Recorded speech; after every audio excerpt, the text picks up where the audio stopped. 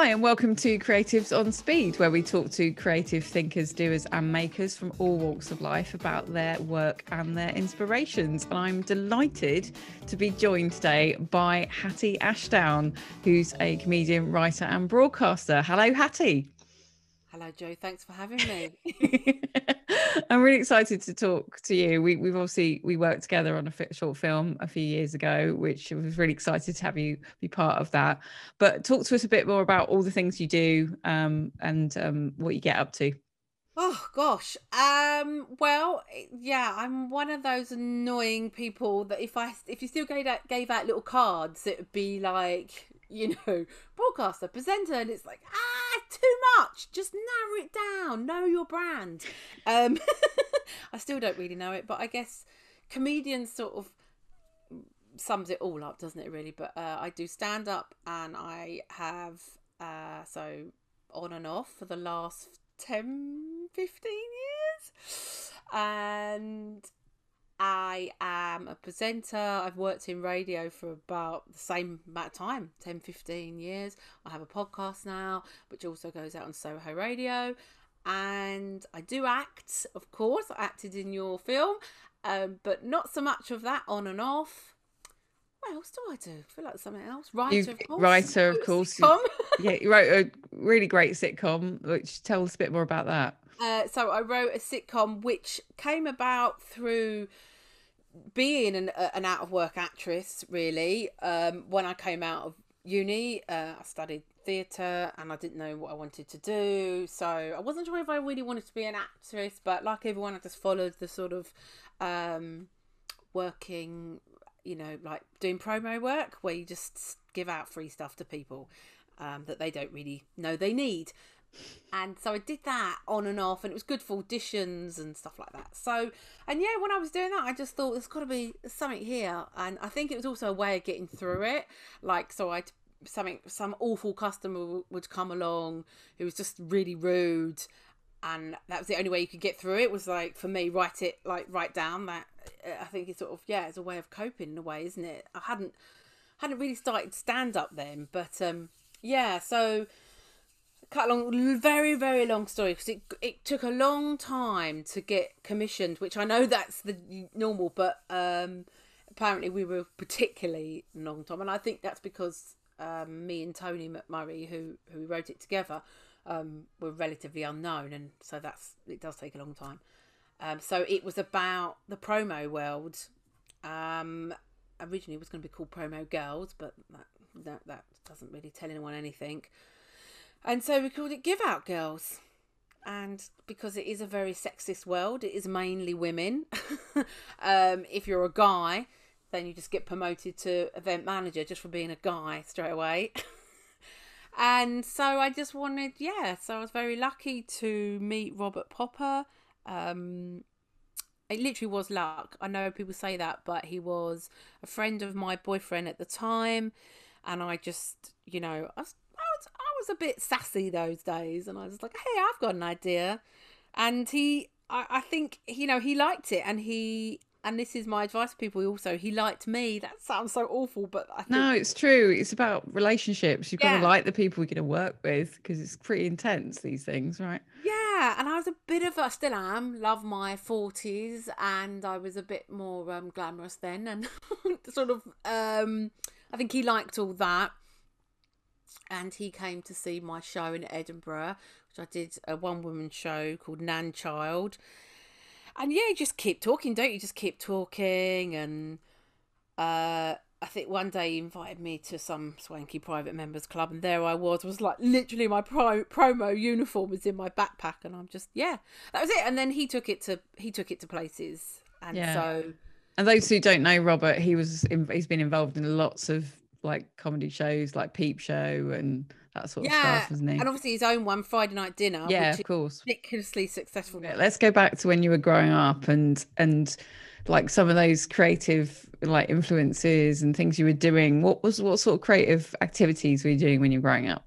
I didn't come from a particularly creative background. In a performing or writing way, but my family, different members are quite show-offs, I guess. And my sister used to belong to Amdram, and so I started doing that, and I wanted to be like her. I still look up to her. I still think she's the funniest person in the world.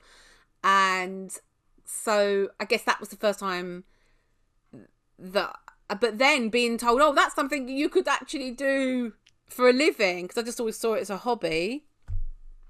I guess we always sort of like, dressed up a bit at home. Well, my sisters are really loud. But my mum isn't. She was like our audience. And I guess, when I was little, I used to put on little, put on a little play and all that sort of thing, make them buy tickets, just my mum and her friends, and force her daughter, like when you're forced to be friends because your mum's friends and all that. I'd force her to do this Hansel and Gretel recital. And brilliant. So I'd look so bossy.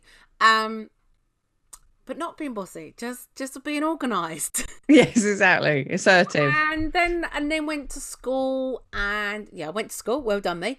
And the cliche, like I never really felt like. I later found out I was dyslexic, and I never really felt like I was good at anything. And then the classic, sort of auditioned for this play, and then I had a teacher who used to write stuff, which is now I realise is quite cool. He wrote his own play for the school, and he sort of put me and this other girl as the leading roles. So I never really thought about it before. That was written for me. Isn't that cool? But I loved that. I remember coming off, and all like the younger kids like coming up and going, "Oh, you're really good, and like thinking, "Oh, I quite like that feeling." Yeah, that's stuck. Oh no.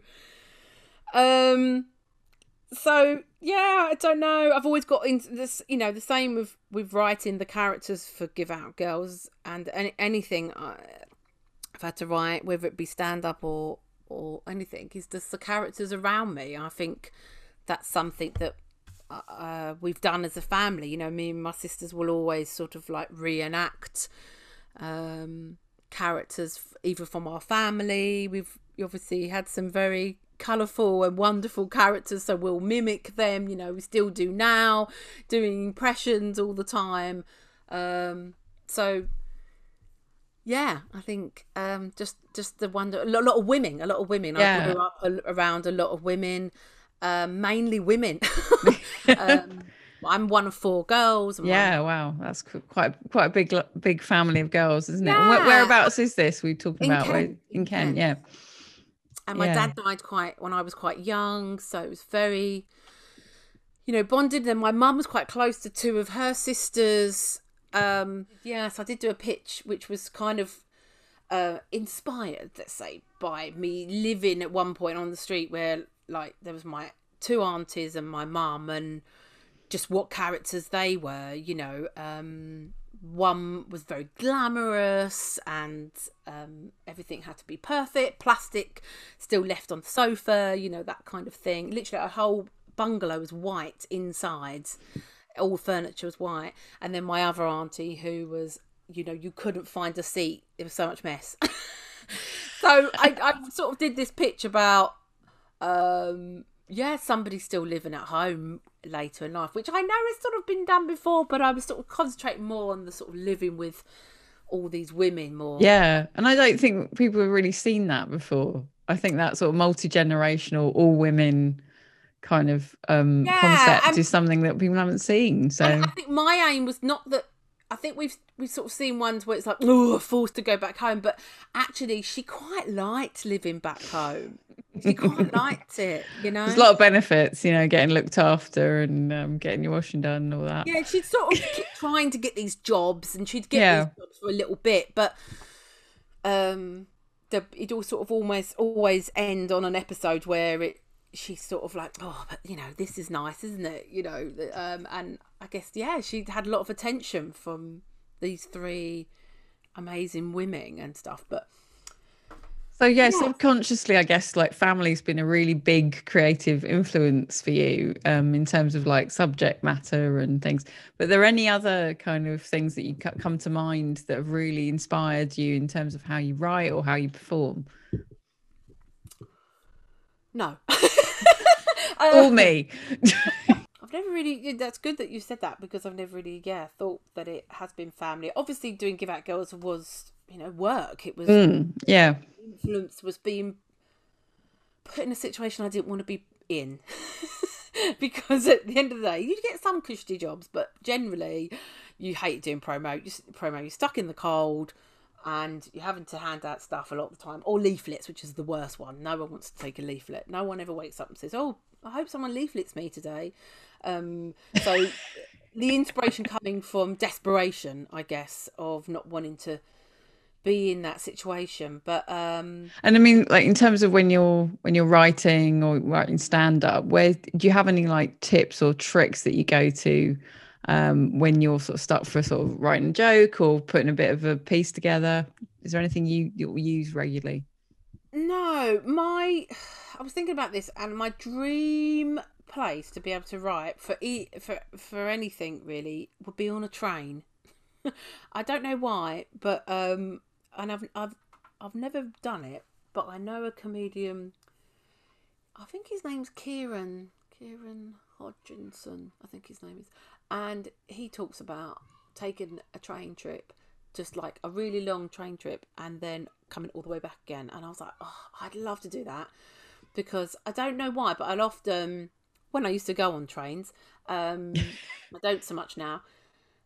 Uh, that's where I get the ideas. I think you just, you're not distracted by the kitchen or if you're, and I know there's people around you, but I don't know. There's something about being on a train, which is obviously good when you're going to a gig, because a lot of the time you're traveling on the train. But yeah, so for sort of like ideas, so tricks.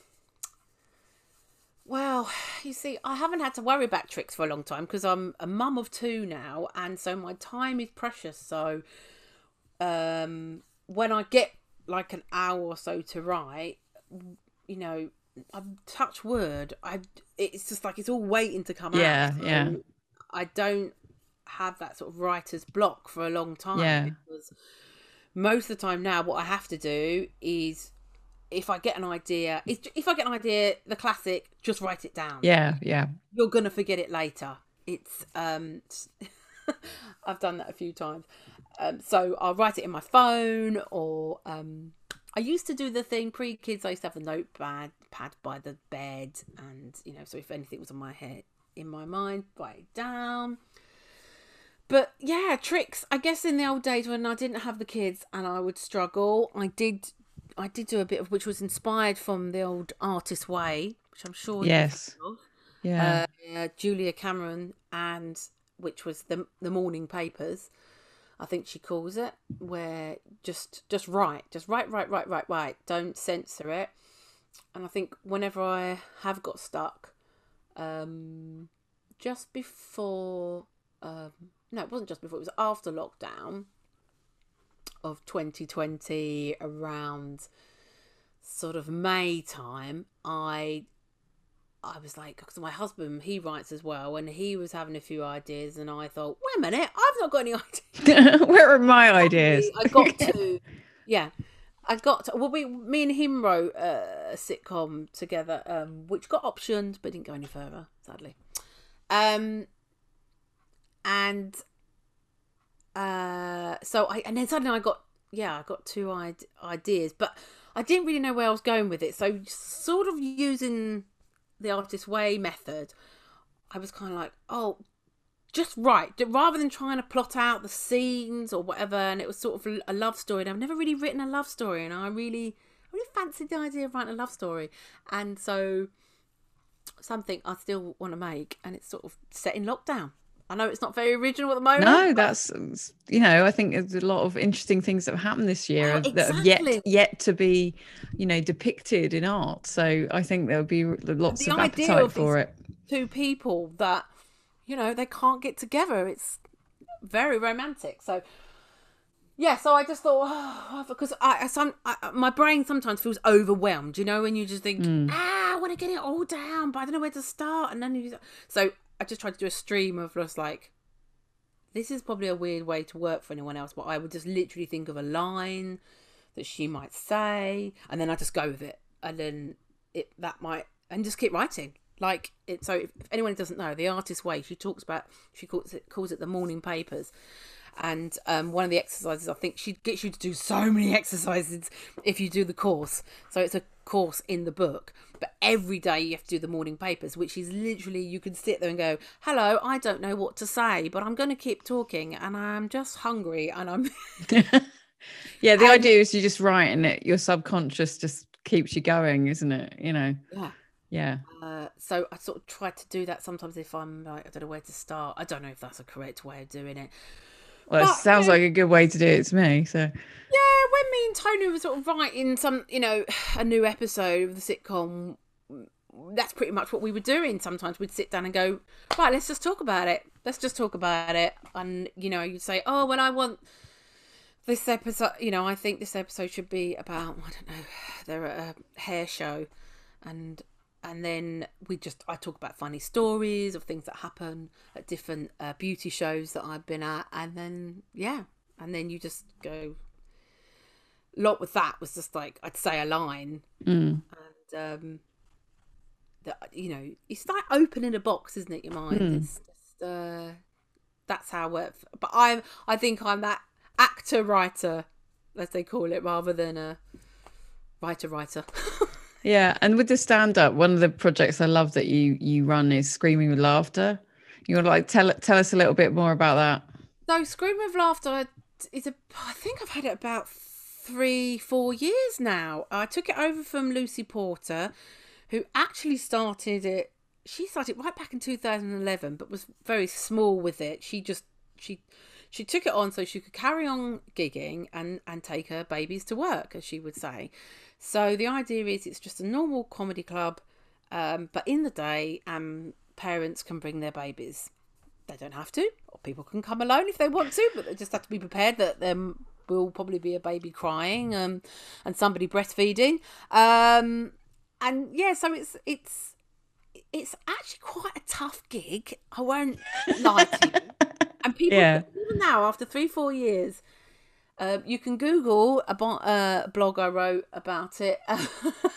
And some comedians can't do it. Some of the best comedians can't do it because you're in the day, so people will not have much to drink. I mean, there are mums there with the bottle of Prosecco and going for it, but of course it's at 1 o'clock and everyone's sober and they're distracted and they're tired. So it takes a lot to get them laughing, but they're having a good time. They always come up to me and say, oh, I love that, it's such a good time, it's so nice to get out and do something that's for me and it's not just for the baby. So it's one of those that at the time you don't get a payoff, but I always say to anyone new who's coming on, I say, they are enjoying it. If it's a bit quiet, I go, it's a bit like doing Edinburgh sometimes. Yeah, you're never sure what the reaction's going to be on any particular night. You know, it's like, it can just be really quiet, but they are loving it. So,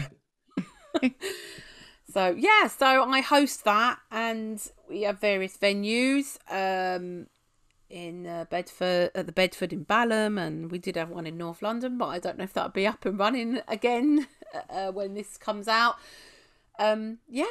So that's cool.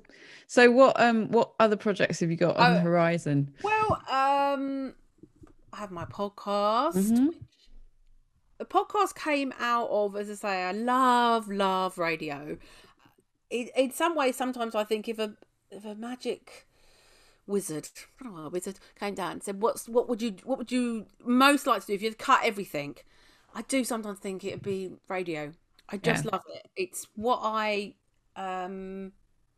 first went into before stand-up. I did like a little radio and journalism course after uni, just because I love a course, Jo. I love doing a course. Learning, it's good. And just meeting people and chatting and whatever and being creative. And so I worked at BBC London for years, and that's where I learned a lot. So I'm old school radio in that way. So did that for years. Then I went on to Resonance, and then now I do a show on Soho Radio. But I also make that into a podcast, which is called Funny Mummies. But on Soho Radio, it's called The Other Woman, which is part of a collective of different women that do a show every Thursday. My one is Comedian Mums, and theirs are all music.